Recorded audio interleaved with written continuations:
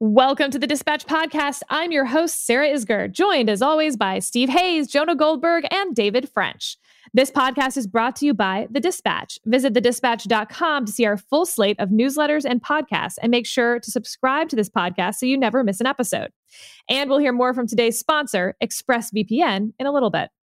Today, we'll take a deep dive into where the 2020 campaign stands here at the beginning of the summer.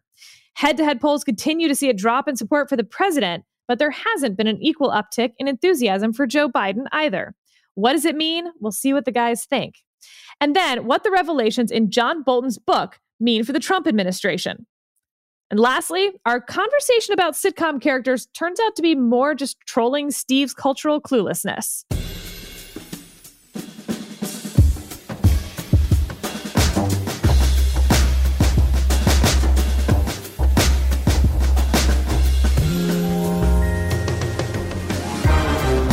Let's dive right in. This week I want to have a broader discussion to start, a little like we do for our lives, where we just open with a big conversation and see where it takes us. Because I felt like this week, first of all, first week of summer, happy summer, everyone. This week had a lot of news, but I wasn't sure a lot of it had staying power, like a lot of little news stories. So I want to have a broader discussion over where we find ourselves here at the beginning of the summer. And maybe we'll do a check-in at the end of the summer as well and see how we feel. I want to start, obviously, with the campaign. Trump, Biden. John Thune, senior Senate Republican, said this today. I think right now, obviously, Trump has a problem with the middle of the electorate, with independents, and they're the people who are going to decide a national election. I think he can win those back, but it will probably require not only a message that deals with substance and policy, but I think a message that conveys perhaps different tone, was his quote. The Economist Intelligence Unit, which is the research and analysis division of The Economist, changed their outlook on the election, said that it had changed dramatically in recent months. Quote, the odds have now shifted firmly in Mr. Biden's favor. And I want to mention one poll, although there are several that have come out today. The New York Times Siena College poll is probably getting the most attention, shows Biden leading Trump by 14 points, 50-36 nationally. But perhaps what was more interesting diving in was that the vice president now has drawn even with Trump among male voters, white voters, people in middle age and older. And that includes a 39-point advantage with white college-educated women, which was stunningly large to me for that gender gap. So, Steve, I want to start with you as we dive into this discussion. Why do we find ourselves here at the beginning of the summer in this campaign? Is this the result of a weird 2020? Is this 2016 all over again? Is this Hillary Clinton all over again, underestimating Trump's appeal? Yeah, I don't think it's 2016 all over again. I think the issues are different. I think we've had nearly 4 years of Donald Trump. I think Joe Biden is definitely not Hillary Clinton. Remains to be seen, obviously, if the outcome is like 2016. But it's certainly the case that as we look at the snapshot today, all of the polling that you point to, the national polling, now the swing state, the battleground state polling moving heavily in favor of Joe Biden. Some states that are not considered to be battlegrounds or haven't been to this point are now looking to be competitive. Josh Kraushaar over at National Journal had a very good column today, sort of gathering all of this together and giving us a big picture look at this. And his conclusion, I think, is the right one. If the election were held today, Joe Biden would win in a landslide. Now, the election isn't going to be held today, and there were times in the polling in 2016 when it looked like Hillary Clinton was the prohibitive favorite and the almost certain winner. So a lot can happen between now and November. And I hate to say it, I think a lot will happen between now and November. We have seen, I would say, the issue set shift away from Donald Trump's strengths in a considerable fashion over the past 6 months. Dealing with a crisis like coronavirus, dealing with something like the George Floyd killing and the protests and the aftermath. These are not likely to be Donald Trump's strengths in any context. They require things of a national leader that Donald Trump has really never shown, whether you're talking about sort of inspiration and motivation and bringing people together, empathy. And I think we're seeing him suffer because of that. Now, I think you can point to all sorts of other specific things that Trump has said, specific things that he's done, the coronavirus briefings, his missteps after, as the protests started, to explain why people are so down on him right now. And the final thing I will say is I do think there is this just for a certain part of the electorate, this overwhelming sense of exhaustion. People are just so tired of all of this. And, whether that will be enough to motivate people to go to the polls to try to change it remains to be seen. But I think that is something that sort of looms on top of all of the very specific things that we've been discussing. Jonah, what do you make of the fact that John Thune, hardly outspoken really on either camp, he's not Mitt Romney and he's not Josh Hawley either, but him coming out today and saying there's a problem here? Well, it's probably too Thune to tell. Oh my. Just to be clear, Jonah did not know that I was going to say that. So you just did that. That was some dad humor. So clever. Sarah, are you encouraging? You're really encouraging this? It was dad humor is right up my alley right now. Yeah. I'm a bit, I don't want to jump the Thune on this, but no, look, I think it's interesting. I think that, Thune, as Steve knows, because he once did this big profile of Thune when Thune thought he was going to be a major presidential contender, that I think Thune cares more about the national political climate than a lot of typical senators do, because he's got an eye on greater ambitions and all that. But I think it's, why he's doing this, it's not entirely clear to me. Maybe he's just trying to send a signal. Maybe he was he lost at the Senate cafeteria of the game of Not It as the one to float this to send a message to the White House. I think what's interesting is he mentions both he needs a message that deals with substance and policy and a different tone.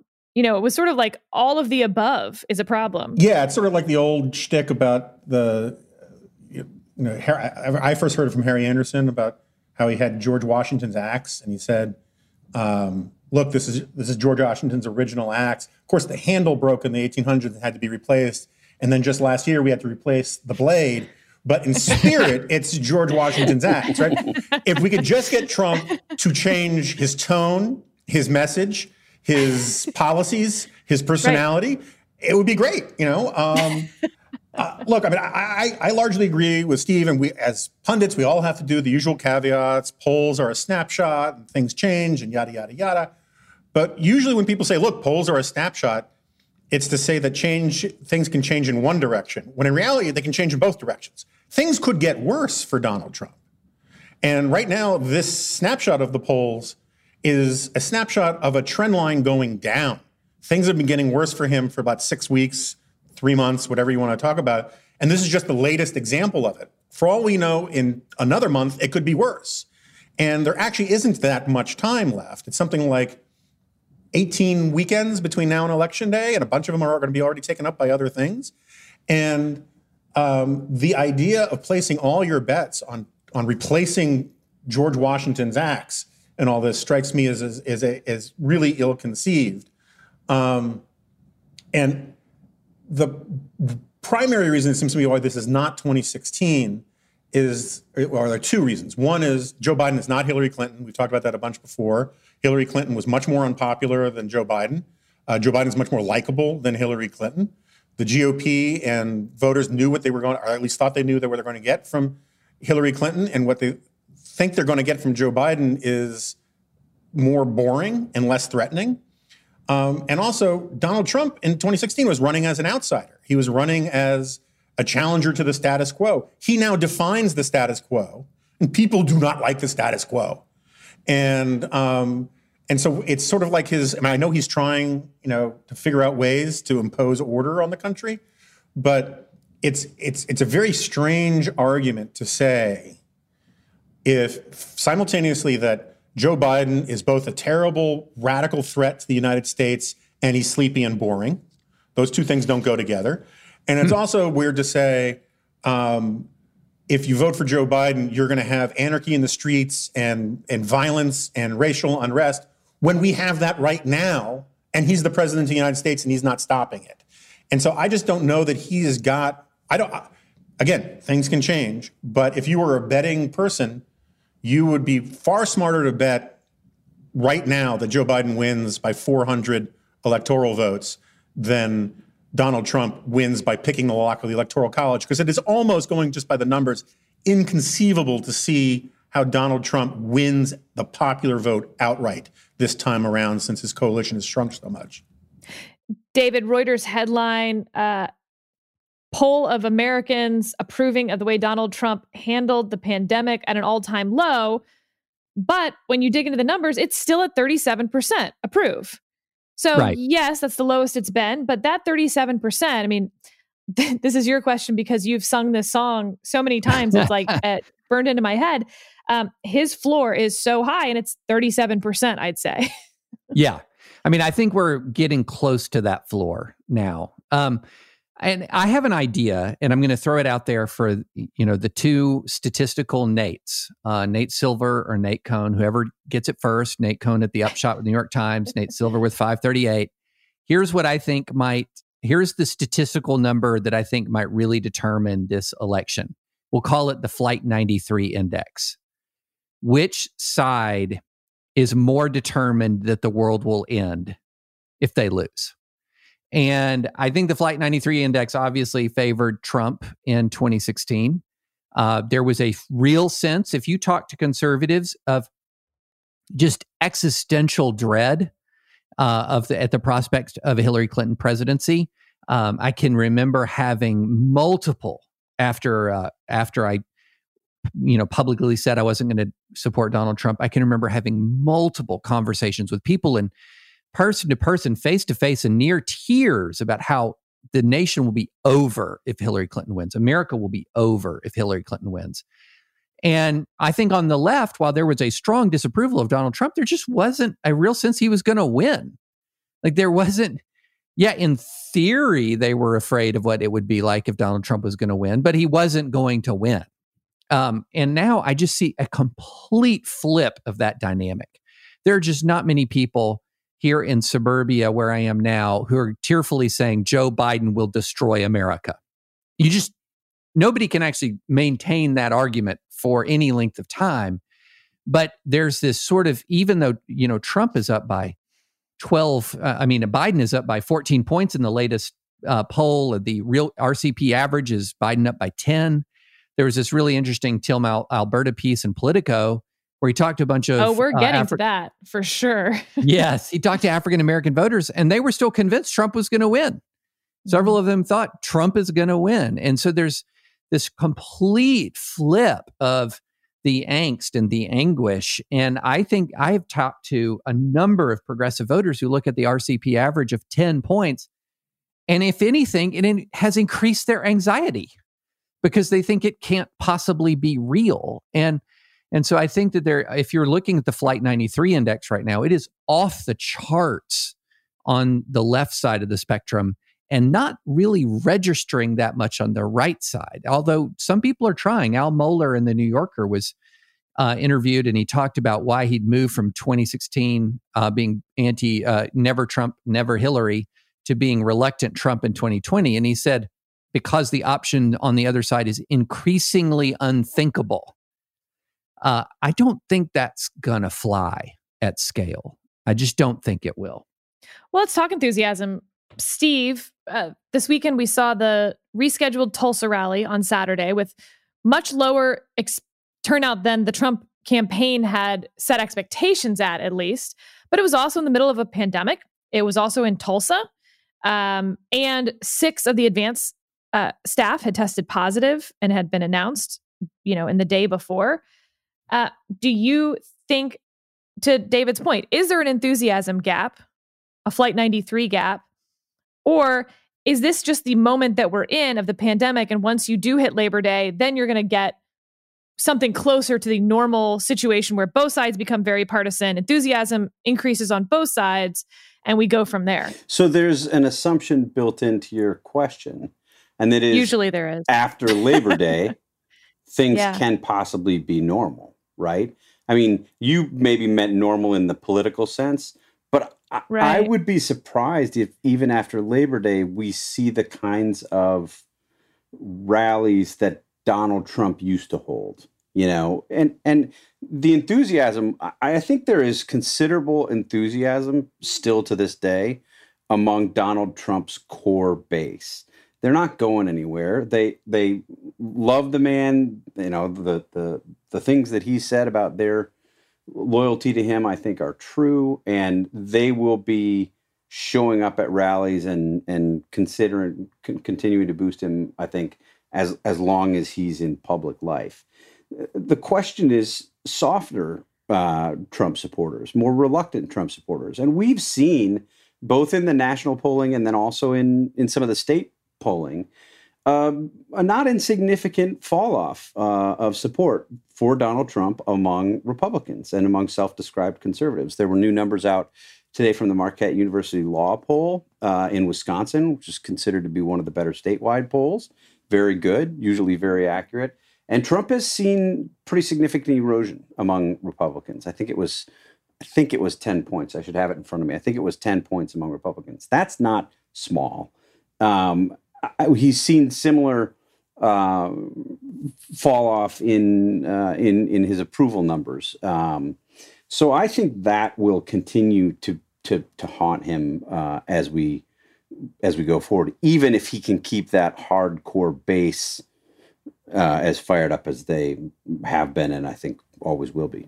Yeah, one quick point on that. The hardcore base, there's this very strange tendency of people to say, well, he's holding on to his base, his base got him elected.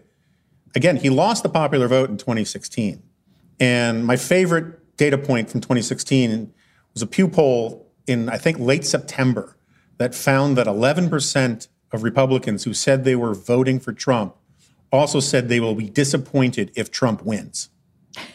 And you can't, so the people who actually put him over the top were not the base. The base was, like the base. The thing that got him across the finish line were the reluctant Trump voters, the anti-Hillary voters, the Supreme Court voters, all of those kinds of people.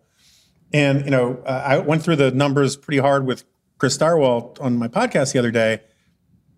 Trump won the suburbs handily in 2016. He is like 20 points behind in the suburbs right now. He was way ahead on evangelicals. He's still ahead, but it's getting tight. And he's losing big chunks of the coalition that he needs to run up big numbers on just to recreate the coalition that he had in 2016, which lost the popular vote by 2 million votes. And it's just very difficult to see how he turns it all around. And after 4 years of people knowing what his presidency looks like and making their decisions about that, to say, no, things will be, I know Jared said things are going to be calm and professional in his second term, but who listens to Jared about this kind of stuff? David, for instance, the president has started maybe to answer some of this. 2 days ago, after the Tulsa rally, he started tweeting again about mail-in ballots. Rigged 2020 election, millions of mail-in ballots will be printed by foreign countries and others. It will be the scandal of our times. And today, Florida noted that Democrats have opened up a 300,000 person voter advantage over Republicans in vote-by-mail enrollment. I mean, that's a must-win state. And he's set aside the undermining the election part of the argument, which I understand, but he's certainly undermining the registering for absentee and mail-in ballots at all these states among his supporters. At the same time also, and I want you to address the mail-in ballots, but there's also a problem with the tech side of this. He relies very heavily on Facebook and Twitter to get to his supporters. And, Facebook has removed Trump campaign political ads and posts in the last week.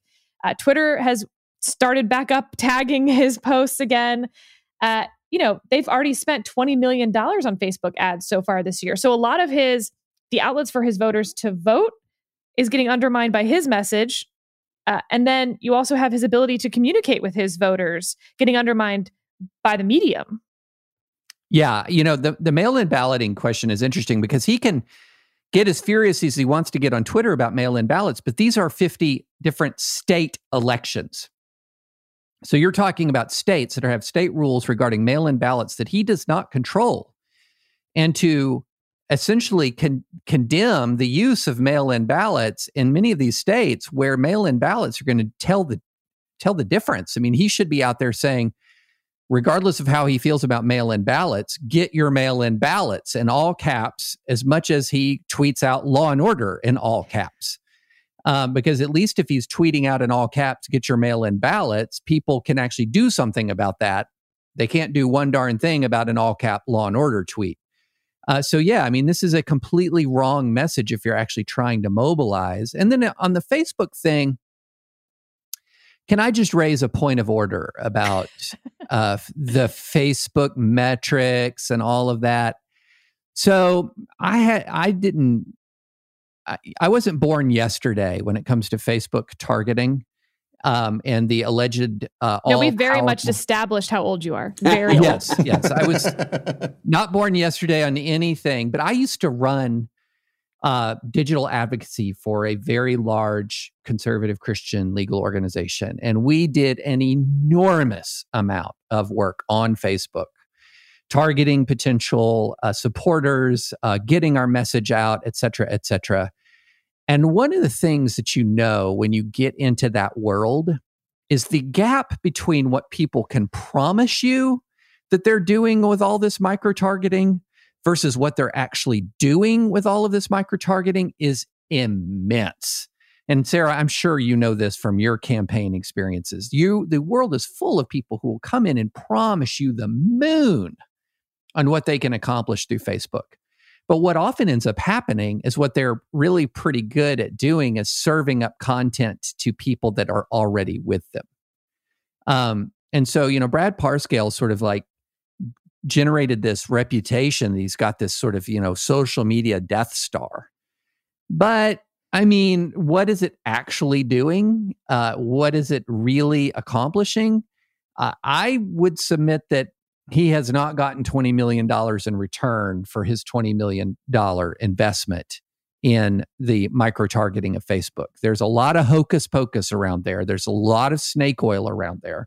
And it's been used to sell an awful lot of people who don't know much about social media on the power of social media. Yeah. Can I add just one quick thing on this? Yeah. Well, two things. One, there have now, David can give me the exact number, but there have been at least 3 Star Wars movies based on the creation of either the Death Star or Death Star Plus or Death Star Alternative. And each movie is about how this turns out to be a really bad idea and they lose. Forget the fact that Death Star is also supposed to be evil. Why you would pick this as like, now behold our fully functional Death Star, where it's like ironically begging the gods to beclown you. And speaking of beclowning, Brad Parscale has never run a campaign before. And I understand that the Facebook, I'm not on Facebook. I don't look at Facebook. But I do get an enormous number of emails from the Trump campaign. And every day I read them to my wife for a laugh. The president was just going over our list, and he was shocked to find out that you haven't signed up yet to meet him. He's really disappointed. Can we please tell him that you'll come, right? And like, chances that Donald Trump wants Jonah Goldberg to come meet him, very low, very low. And I know other campaigns do that stuff, but it is not sophisticated. I don't see anything. And again, it's email, it's not Facebook, but presumably he's in charge of all the digital things. If this is a sign of the sophistication of the campaign, Brad Parscale has sold an enormous amount of snake oil. And, he's basically a web designer who conned a bunch of con men about all this kind of stuff. And I find it all pretty laughable. One last quick thing on the I want to go on to one of Jonah's earlier points. He said, it's possible that Trump will do better. It's also possible that Trump could potentially do worse. And I do think that there is, especially in suburbia, the magic is just gone.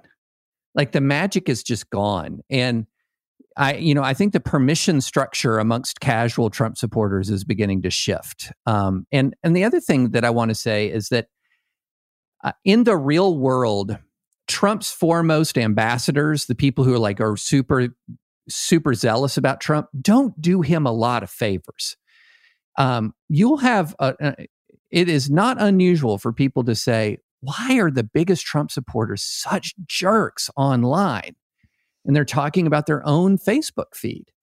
And they've adopted a lot of the persona of the man at the top, unsurprisingly. And I just don't think a lot of the base MAGA voters are that great community ambassadors for their movement. Yeah, and to bring this real quick back to your original question, Sarah, I think the willingness of somebody like a John Thune to speak out in the way that he has is revealing for exactly the reasons that you raised it. The elected Republicans in the Trump era are lagging indicators, right? They are not leading the followers and moving them away. They are reflecting what they're hearing from their constituents. We've seen over 3.5 years that they're reluctant to say anything counter to the White House, anything that contradicts the Trump line. And the fact that you have more and more of them saying these kinds of things is, I think, interesting in its own right. There is a report today that John Cornyn, Republican of Texas, also in leadership in the Senate, was asked about the administration's decision to end federal funding of these coronavirus testing sites. And Cornyn said, I think it's clear to all of us that with the uptick of cases, now is not the time to retreat from our vigilance in testing. Well, you've had the President of the United States over the past 5 days down-talk testing in aggressive terms. I mean, there was this back and forth where he said he wanted the testing to be slowed, picking up on a theme that has continued over the course of the past several months. The White House corrected it, said, no, the president, of course he was kidding. And then the president comes out and says, I do not kid, that I was serious. The fact that you have somebody like a John Cornyn, somebody like a John Thune in Republican leadership in the Senate, speaking out about the president and his tone and his leadership and his decision-making. One of my, somebody I talked to who's a Republican strategist said to me the other day when I asked if he thought all of this combined with the Bolton book was a big moment. And he said, I don't believe in big moments anymore. So it may not be a big moment, but it feels different than some of the things we've seen before. Well, let's talk about Joe Biden for a second then. David, you referenced Tim Alberta's piece in Politico magazine. He went to Grosse Pointe outside of Detroit and met with a group of Black voters there. And here's one paragraph from his piece. She stopped herself, quote, I'm going to vote, but Trump's getting back in office either way. End quote. This was another recurring theme of my conversations, a fatalism about defeating Trump this fall. Not a single person I spoke with at the cookout told me they believed Biden would win. Another voter said, I'll vote for Biden, but it won't matter. It's never going to matter who the president is. The cops are still going to pull me over in my Cadillac and ask me, how did you afford this car? Another, there's no excitement for Biden. Trump can get his people riled up. Biden can't. That's why there's all this talk of putting a Black woman on the ticket. That's not going to help him win. Yeah. We've talked about Trump for the last 20 minutes because this feels like it will be a referendum on Trump.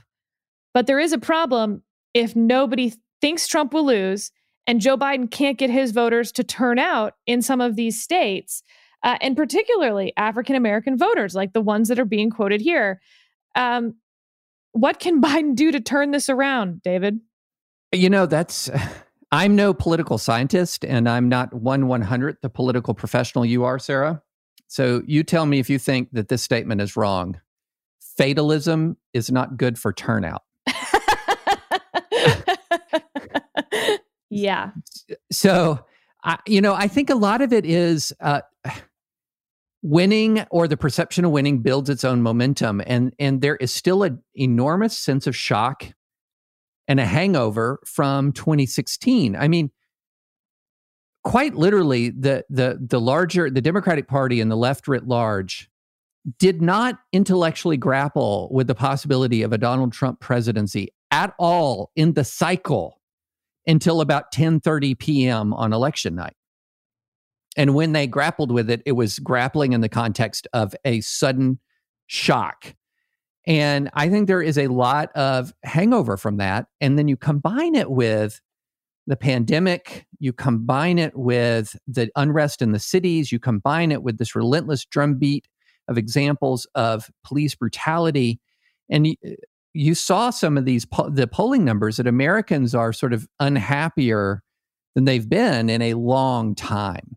And I don't know if it's so angry, unhappy can mean mobilization, but despair, unhappy strikes me as a different thing. And I think that's one thing that Biden's team has got to get a handle on. But I do think if the polling lead persists, setting aside the vice presidential candidate, if the polling lead persists and there's this slow emerging sense that, wait a minute, this could actually be real, I think a lot of those dynamics will change. But it is just way too early. And a whole lot of people have saw this movie before in 2016. And so I as I said earlier, I talk to progressives all the time who are just absolutely terrified that none of this polling lead is real. And that was backed up by that article. Jonah, I talked to a Trump voter earlier this week and just asked the very basic question because I didn't feel like, he confirmed his 200th judge today. And I was like, I don't think you're a judicial voter. The border wall you care about, but like if he doesn't build the border wall. So like how distill for me your support for Donald Trump? And this person thought about it for a second, said, he's an oppositional force to mitigate overwhelming liberal ideology. At least he's trying. The Biden team has been defined yet in that way of why their supporters need Biden in office. And when we're looking at his vice presidential back and forth, Kamala Harris, Val Demings, will that provide the definition? It's hard to see that at this moment. And so then you get back to the fatalism point that David just made. So how does the Biden campaign create that motivating definition, the oppositional force to mitigate overwhelming liberal ideology? Like that gets this voter out of bed. Yeah, I mean, so can we put a pin in your friend's explanation? Because I'm with Ross Douthat on this. I think Trump is actually a motivating force for galvanizing and catalyzing the left and to be more resurgent than it has been in a generation. He is creating a 1968 moment. He is not deterring the ascendant ideology. He is inviting it. And he's forcing moderate and left-wing coalitions to overlook their differences, to unify, to overthrow Donald Trump. We wouldn't be having this rounds of iconoclasm and tumult if we didn't have Donald Trump in office. So I think that premise is flawed, but he believes it, and I believe lots of people believe that. Look, I'm still, again, all the caveats, things can change, yada, yada, yada. I'm very skeptical of this argument, right now at least, that Biden is running a bad campaign. He is surging in polls while staying in his basement. And again, I'm sort of defending my own position here. Months ago, before the pandemic, I said the smartest thing Biden could do is run a front porch campaign where he just doesn't show up anywhere because people like the idea of Biden more than they like Biden himself. And he's raising a ton of money. Barack Obama headlined his fundraiser yesterday. So he's raising money. He's 14 points ahead in the latest, pristine poll and blah, blah, blah, blah, blah. And he's improving on every front, letting Donald Trump flounder alone in the limelight. And one of the greatest signs that I think this is a smart campaign, at least for right now, is that Donald Trump is begging Joe Biden to get out of the basement, right? They know that if it's a referendum on Trump, Trump is in trouble. And Biden is and asked for an additional debate, in fact. Yeah, and I mean, they might as well be like the the guy from the Warriors just going around going, Biden, come out to play, because they just want to fight him, and he won't come out. And it may be time. I think in the future he has to come out, he has to engage, he has to have a campaign, and blah blah blah blah blah. But at least for now, whether it was happenstance, by accident, or intelligence, I don't know, because I don't have a lot of faith in his campaigns. They've stumbled into a smart position to be in, and I'm less convinced about this fatalism thing, because first of all, Barack Obama won in part because a lot of people wanted the first African American president. He had huge support from the African American vote. There were a lot of white suburbanites who liked the idea of voting for an African American. The Republicans were unpopular, but a big galvanizing force that got Barack Obama elected was that he was not George W. Bush. And he fulfilled that on day one once he got elected. That was part of his mandate. Part of Donald Trump's mandate was to be not Barack Obama or Hillary Clinton. He fulfilled that. I don't know that it is true that you can't energize your base by voting against Donald Trump rather than for Joe Biden. And time will tell on all of that. I think the biggest danger for Joe Biden is that he goes out and he says something really goofy and weird, and it fits this sort of narrative like Al Gore exaggerations and all that kind of stuff. Because while Donald Trump, I think, says as many, if not more, goofy and weird things than Joe Biden does, they're priced into his personality in a way that people discard them.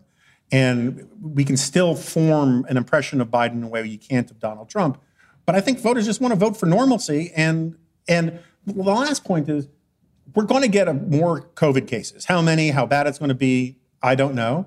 But if and when we do, it's not going to be primarily in New York and New Jersey. It's going to start being in places like Arizona and Texas. And there are going to be a bunch of people who are disproportionately in Trump's coalition who are either going to get sick or know someone who's going to get sick or see their businesses closed down.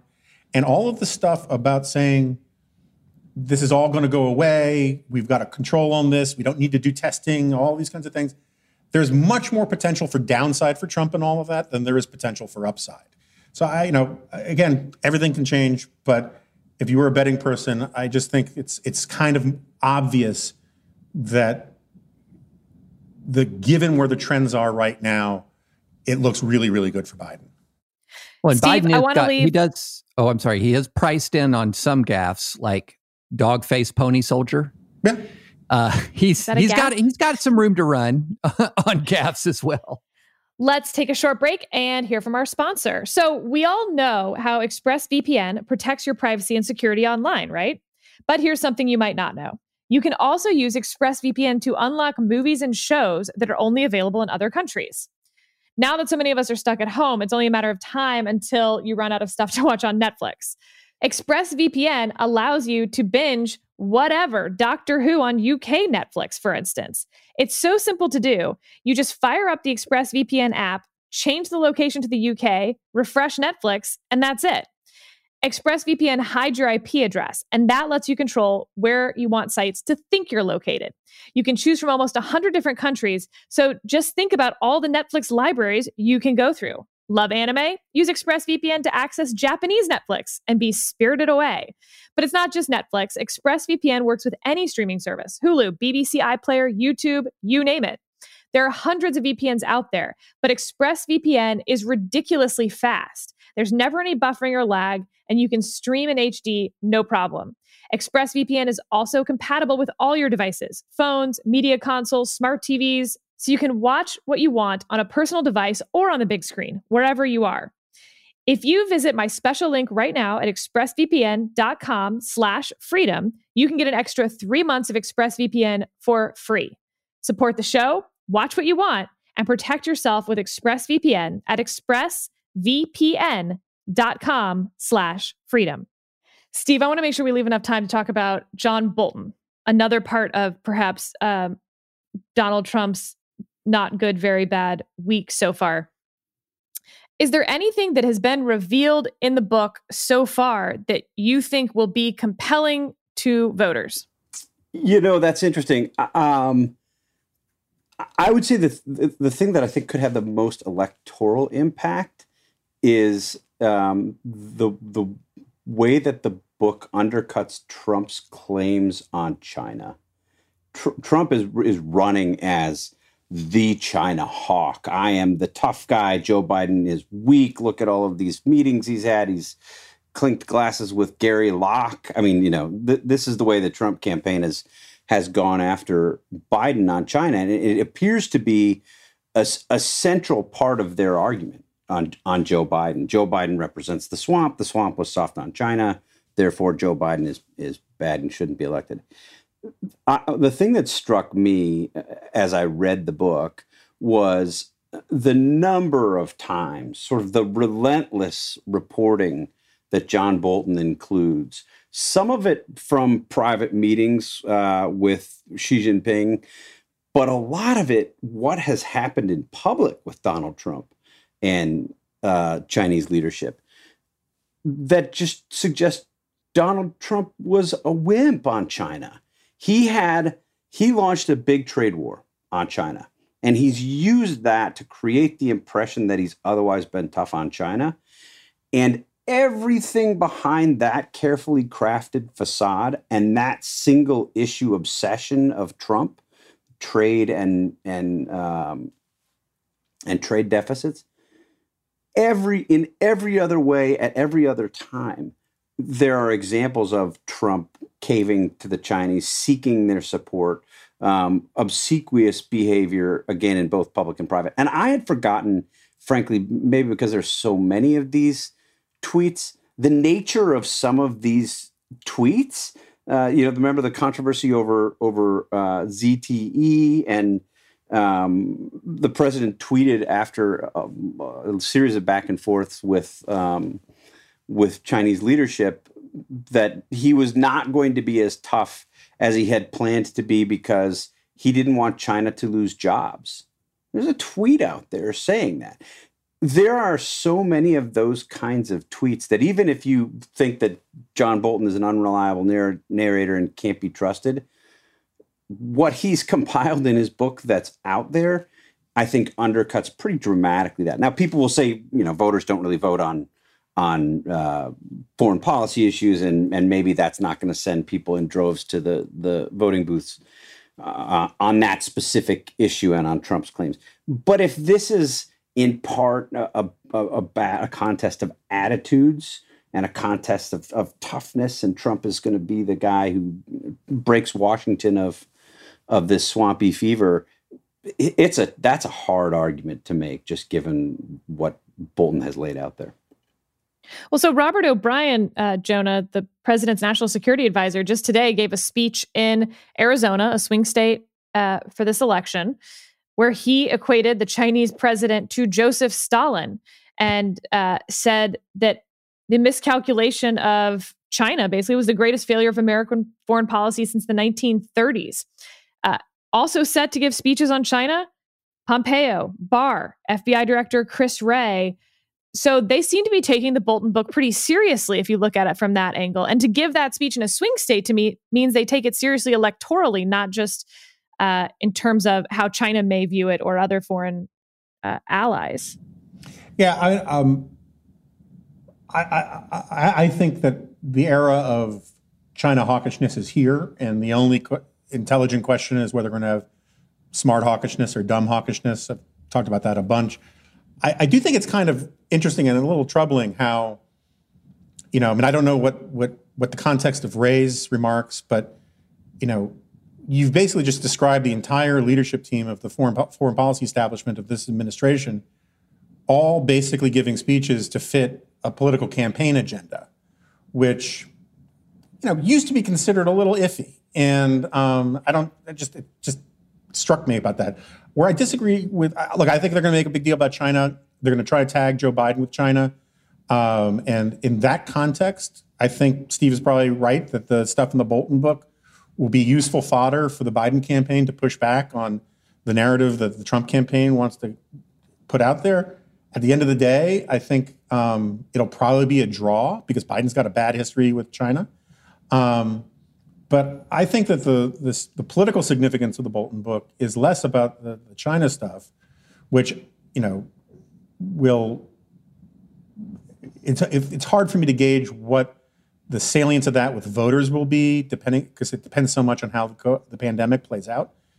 But rather, it's just this thing where there are a lot of people who are looking for permission to not vote for Donald Trump. And that's, I'm not part of the Lincoln Project. I don't tweet out their stuff. I don't, all that kind of thing. That's their business. But their theory, I think, is a somewhat sound one, which is they're trying to convince loyal, lifelong Republicans and conservatives that it's okay to reject the binary choice thing. Doesn't mean you have to vote for Biden, but you're not a traitor to your tribe by not voting for Trump. And when you have John Bolton, who's a flawed human being in all sorts of ways, and we can recount that from the left and the right, for him to go out and say that he's not going to vote for Trump because he's unfit for office, I think that's the kind of thing that greases the skids just a little bit for some percentage of voters to say, okay, well, if John Bolton's not going to vote for the guy, if John Bolton thinks he's unfit, not to mention Mattis, all these other people, maybe I can just sit this one out. And I think that's the real political damage that comes from this. David, there's also some legal shenanigans around the Bolton book, of course. Mm-hmm. Ongoing questions about whether Bolton will be able to profit from his book in the DC courts right now. But what has struck me is that Bolton has been vilified now by both sides, really. The right has vilified him for publishing a tell-all about Trump. Fine. But you also have the left not embracing this really at all, because they feel like he had the opportunity to testify during the impeachment hearing, chose not to do so. And then when asked why he didn't sort of reveal some of this at a time it would have mattered, his answer was, I didn't want to help the Democrats either. Yeah. So what is it, as you look at the legal side, what does this say about future members of administrations who may want to raise their hand and say there's a problem? Yeah, so I really highly recommend Jack Goldsmith's piece on this in thedispatch.com, where he talked about, although the judge in the case denied the injunction that the Trump administration sought to prohibit distribution of the book, which is, I think, compelled by relevant case law. He indicated that there might be some punitive action coming down the pike against Bolton for not seeing the classified information review all the way through to the end, or filing his own lawsuit to have a declaratory judgment rendered against the Trump administration, which would, of course, delayed publication considerably. And I think Jack raises some really good points about concern for free speech in this kind of punitive, the sword of Damocles that's hovering over Bolton's head right now. A classified information review should be a process that is undertaken promptly and expeditiously. It cannot be something that drags out for months and months. It just cannot.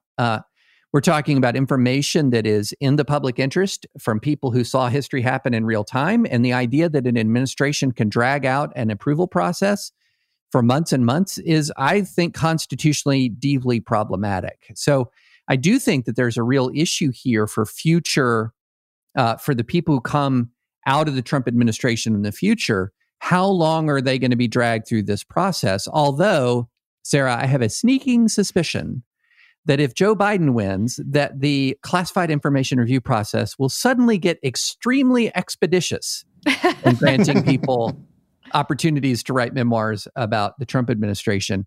One thing that and I'm going to again recommend another piece at thedispatch.com, Steve's review of the Bolton book, because what I liked about it was that it didn't focus on the big bombshells, but more just the relentless drumbeat of incompetence, of ignorance. And look, we get that a businessman coming into the presidency isn't going to know a lot of things, maybe even not know that Britain is a nuclear power, for example. But is there the intellectual curiosity to learn? Are you a sponge? Are you soaking up this information? And a lot of what you heard was the answer to that is no, decisively no. I look at the Mattis statement And the Bolton book is sort of like the equivalent of a teaser and a trailer for the movie of the Trump presidency, like the historical look back at the Trump presidency, from two sources that really you cannot pin down as inherently and convictionally anti-Trump. And I think that 1-2 punch, Mattis followed by Bolton, there's nothing that is like the tipping point. It's all chipping away. And this is another chipping away, takes another brick out of the wall of his support. And I think it's done, I'm not going to say it's more than marginal harm, all taken together. So Sarah, Steve, yeah. Since you're the actual person who works on campaigns and stuff, what do you disagree with any of this stuff? I mean, you can't hide in your bunker while we mob Lafayette Square. I tend to think that anyone who is considering voting for the president has to write off John Bolton, in part because of the tone that he took, that he's not a particularly reliable narrator. It helps that you have leadership from South Korea, for instance, saying that they dispute some of it as well, not just people of his own administration. But it goes to my big question that I have. John Bolton joins an administration that he knows the president doesn't agree with his view of the world. And his view of foreign policy and his views as a national security advisor. But he goes in anyway, presumably to try to persuade the president of his views or to make the difference where he can. And then he writes this book on the back end. And I guess I'm left sort of wondering what the motivation is. What does he think he's accomplishing? Because I don't think it'll have huge electoral consequences, I guess. In part because I don't think people vote on those issues. I think they do vote on coronavirus and Floyd and just an overall sense of, are we heading in the right direction? Is this all sort of out of control, status quo, all of those things that are far more amorphous than, does he know whether Britain's a nuclear power? But then I don't really understand what John Bolton's goal is. I mean, vengeance. Steve, but that's not an impressive goal to me. Yeah, no, I agree. I mean, I think he's perfectly open as a messenger to be attacked, but that doesn't mean he's lying, True. But it means he has a motivation to exaggerate or put things in a context that would be most negative. Whereas I don't think the way that Mattis has approached this has been that. But I feel like Bolton has invited himself to this, to being dismissed. Yeah, I mean, it's an interesting question. I think you're right that I think most people who are fans of the president are not likely to read the book and therefore will not be persuaded by what's in it. So a little reporting. I don't think it was as much vengeance as sort of we understand vengeance. Bolton had a lot of this book written when he left. So that is interesting to me. It reads like he went from, meeting A, stopped in the bathroom for 5 minutes and took notes, detailed, copious notes about what had just transpired, including things like so-and-so led off the meeting, so-and-so responded to this particular point this particular way, so-and-so left early, the meeting ended at this exact time. I mean, it's possible he's got all that wrong. It seems unlikely that he's got all that wrong. And many of his quotes read like direct quotes, which I think gives it this air of authority. I think the big, the question that Jonah raises, I mean, to me, the biggest flaw in the book is related to what Jonah is saying. I mean, we all knew who Donald Trump was more or less and what he believed when John Bolton went and worked for him. And Bolton is pretty clear in the telling of this story that he's ambitious, that he wanted to either be National Security Advisor or Secretary of State, and he didn't want to take anything else. And he had a campaign. I think he may have even used the word campaign at one point to describe his efforts to get into the administration. So John Bolton is ambitious. We've known that about John Bolton for 20 years. What I found the biggest flaw or the weakness of the book is his revelation on the one hand. I mean, you could almost read the book. You could go in and pluck out sentences and or highlight sentences and use a fluorescent yellow highlighter on the one hand and a fluorescent pink highlighter on the other. And two different stories will emerge. The first is basically a prosecutorial brief. Donald Trump is crazy and he's bad for the country. And that's the case that John Bolton is making.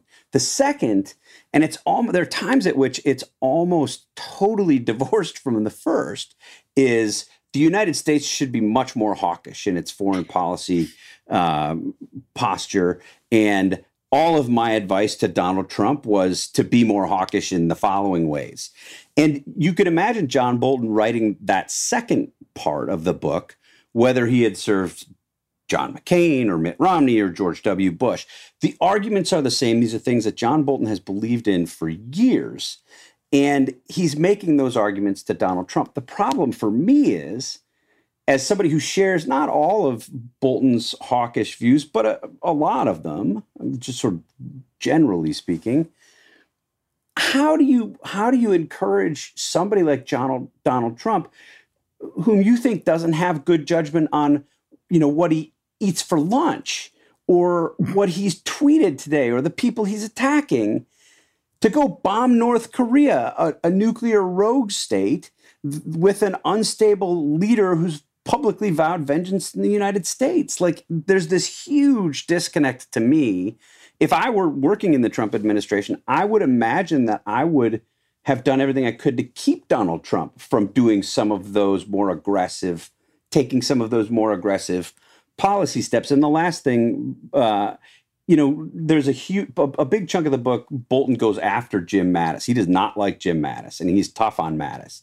And he's tough on Mattis and that original set of national security advisors, that team, Tillerson, McMaster, Mattis. He derisively calls them the adults in the room, and seems frustrated that they get such good press for trying to constrain Donald Trump.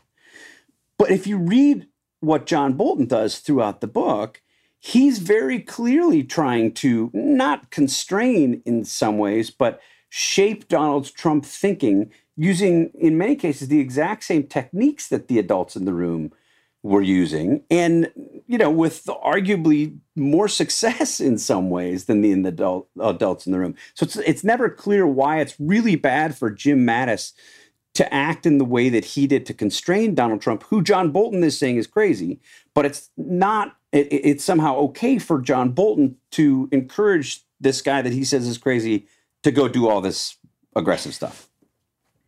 We'll give Steve the last word on this. Okay, but important final topic. And I think I'm going to start with with David. David? Yes. You are a liker of pop culture. Indeed. You watch a lot of television in one form or another. Which sitcom character of all time, I'm not going to limit it to any particular time frame, which sitcom character do you most identify with?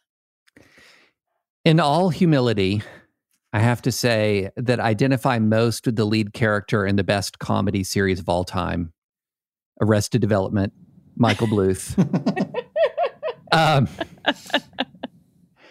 And I love the thing that was it took me a while actually to really get the Jason Bateman role in that show as sort of like the super flawed guy who's also like completely bemused at the absolute insanity of everyone else around him.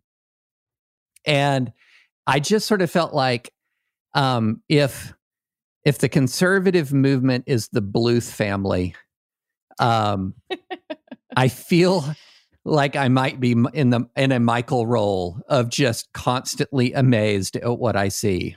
So that's my short answer. All right, Jonah, same question to you. So this is a very tough one for me. And if I were going to follow true to this tradition in this podcast, I would reframe the question and create a cocktail of various characters. Abed from Community, Jerry Seinfeld, George Costanza, and a little bit of a Trapper John and from MASH. But if I have to pick one, and Dietrich from Barney Miller. But if I had to pick one character, and I will concede I have a little Cliff Clavin in me. It's a very, very difficult one. And it's a weird one because the actual character was a sports writer and I am not a sports guy, but I would say maybe Oscar Madison from the original Odd Couple. Ooh. Okay. Or George Jefferson. I mean, that's kind of obvious. That's so on the nose, that. Steve, I'm terrified to ask you this question because unlike David, I don't know that you're aware of any of the characters that have been mentioned so far. I've heard of a couple of shows that you guys have talked about. Maybe I should just ask you to name a television show and that can... I mean, I watched Seinfeld semi-regularly. That's about it. So which Seinfeld character do you identify with? That's a good question. Kramer? Elaine. In a weird way. No, I mean, the one that I came up with precisely because I'm so totally clueless is Jack Tripper on Three's Company. Because stuff is going on all around me and I have no idea what it is. So to be clear, earlier today when I was like, hey guys, I think I'm going to ask this question. And Steve was like, I know the TV. And I said, I don't know, Steve, didn't you watch Cheers or MASH? And he was horrified and said, what, you think I'm 60 years old? Those shows weren't on. And then he goes with Three's Company. Well, here's the other. So I didn't really watch much Three's Company. I just know that he was clueless, right? All sorts of stuff was happening around him. And wasn't the whole gag of the show, this guy didn't know what was going on. So that's how I feel when you guys talk about stuff like this.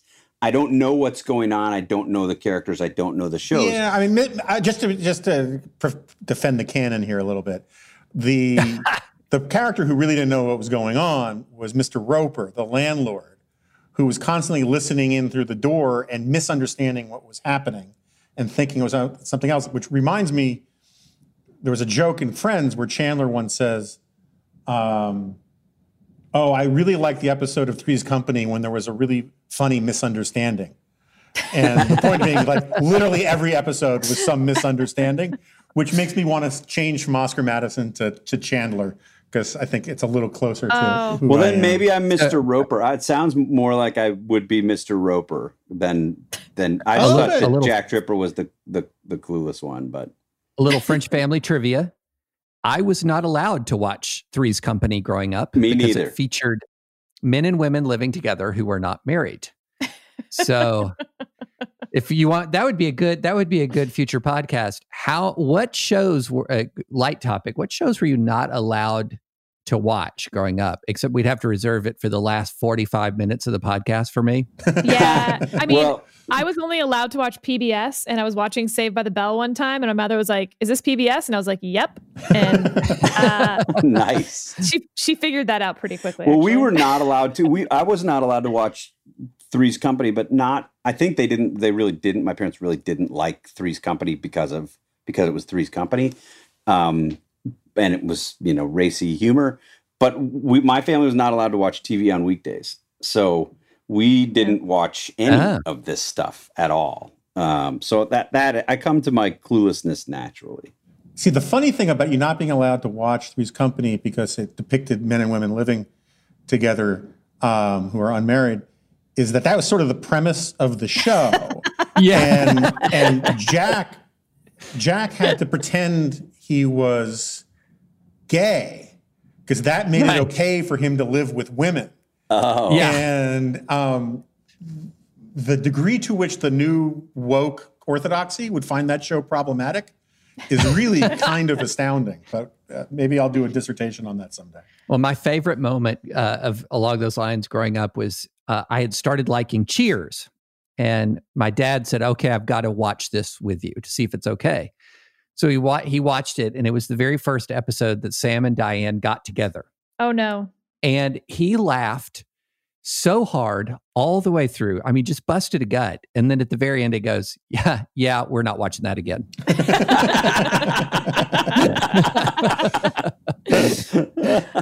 Well, so I saw Blade Runner because I went to go see Diner with my dad at a young age. And about 5-10 minutes into it, there was a sexually risque thing going on. And my dad was like, let's see what's playing next door. Took me out of the theater. And it was fine for me to see Blade Runner, but Diner was just too much. So. All right, well, back to the original question.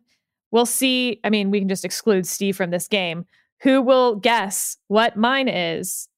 Hey, nerds, who's got 2 thumbs, speaks limited French, and has changed a bunch of diapers today? This moi. Well, obviously, Tina Fey from 30 Rock. Thank you. Yes, Liz Lemon. Who's sort of self-canceling at the moment, but that's another issue. All right. Thank you, guys. Thank you, listeners. We will see you again next week. And definitely subscribe to the podcast so you don't miss an episode. And check out thedispatch.com, which David plugged several times. We have some other podcasts. We have lots of great articles. Steve even wrote one this week. So that's big for us. Normally, he just edits our stuff and puts in snarky comments. And Joan is out with a new G file that you can get on there. There's just a lot of good stuff. So we'll see you next week. Thanks.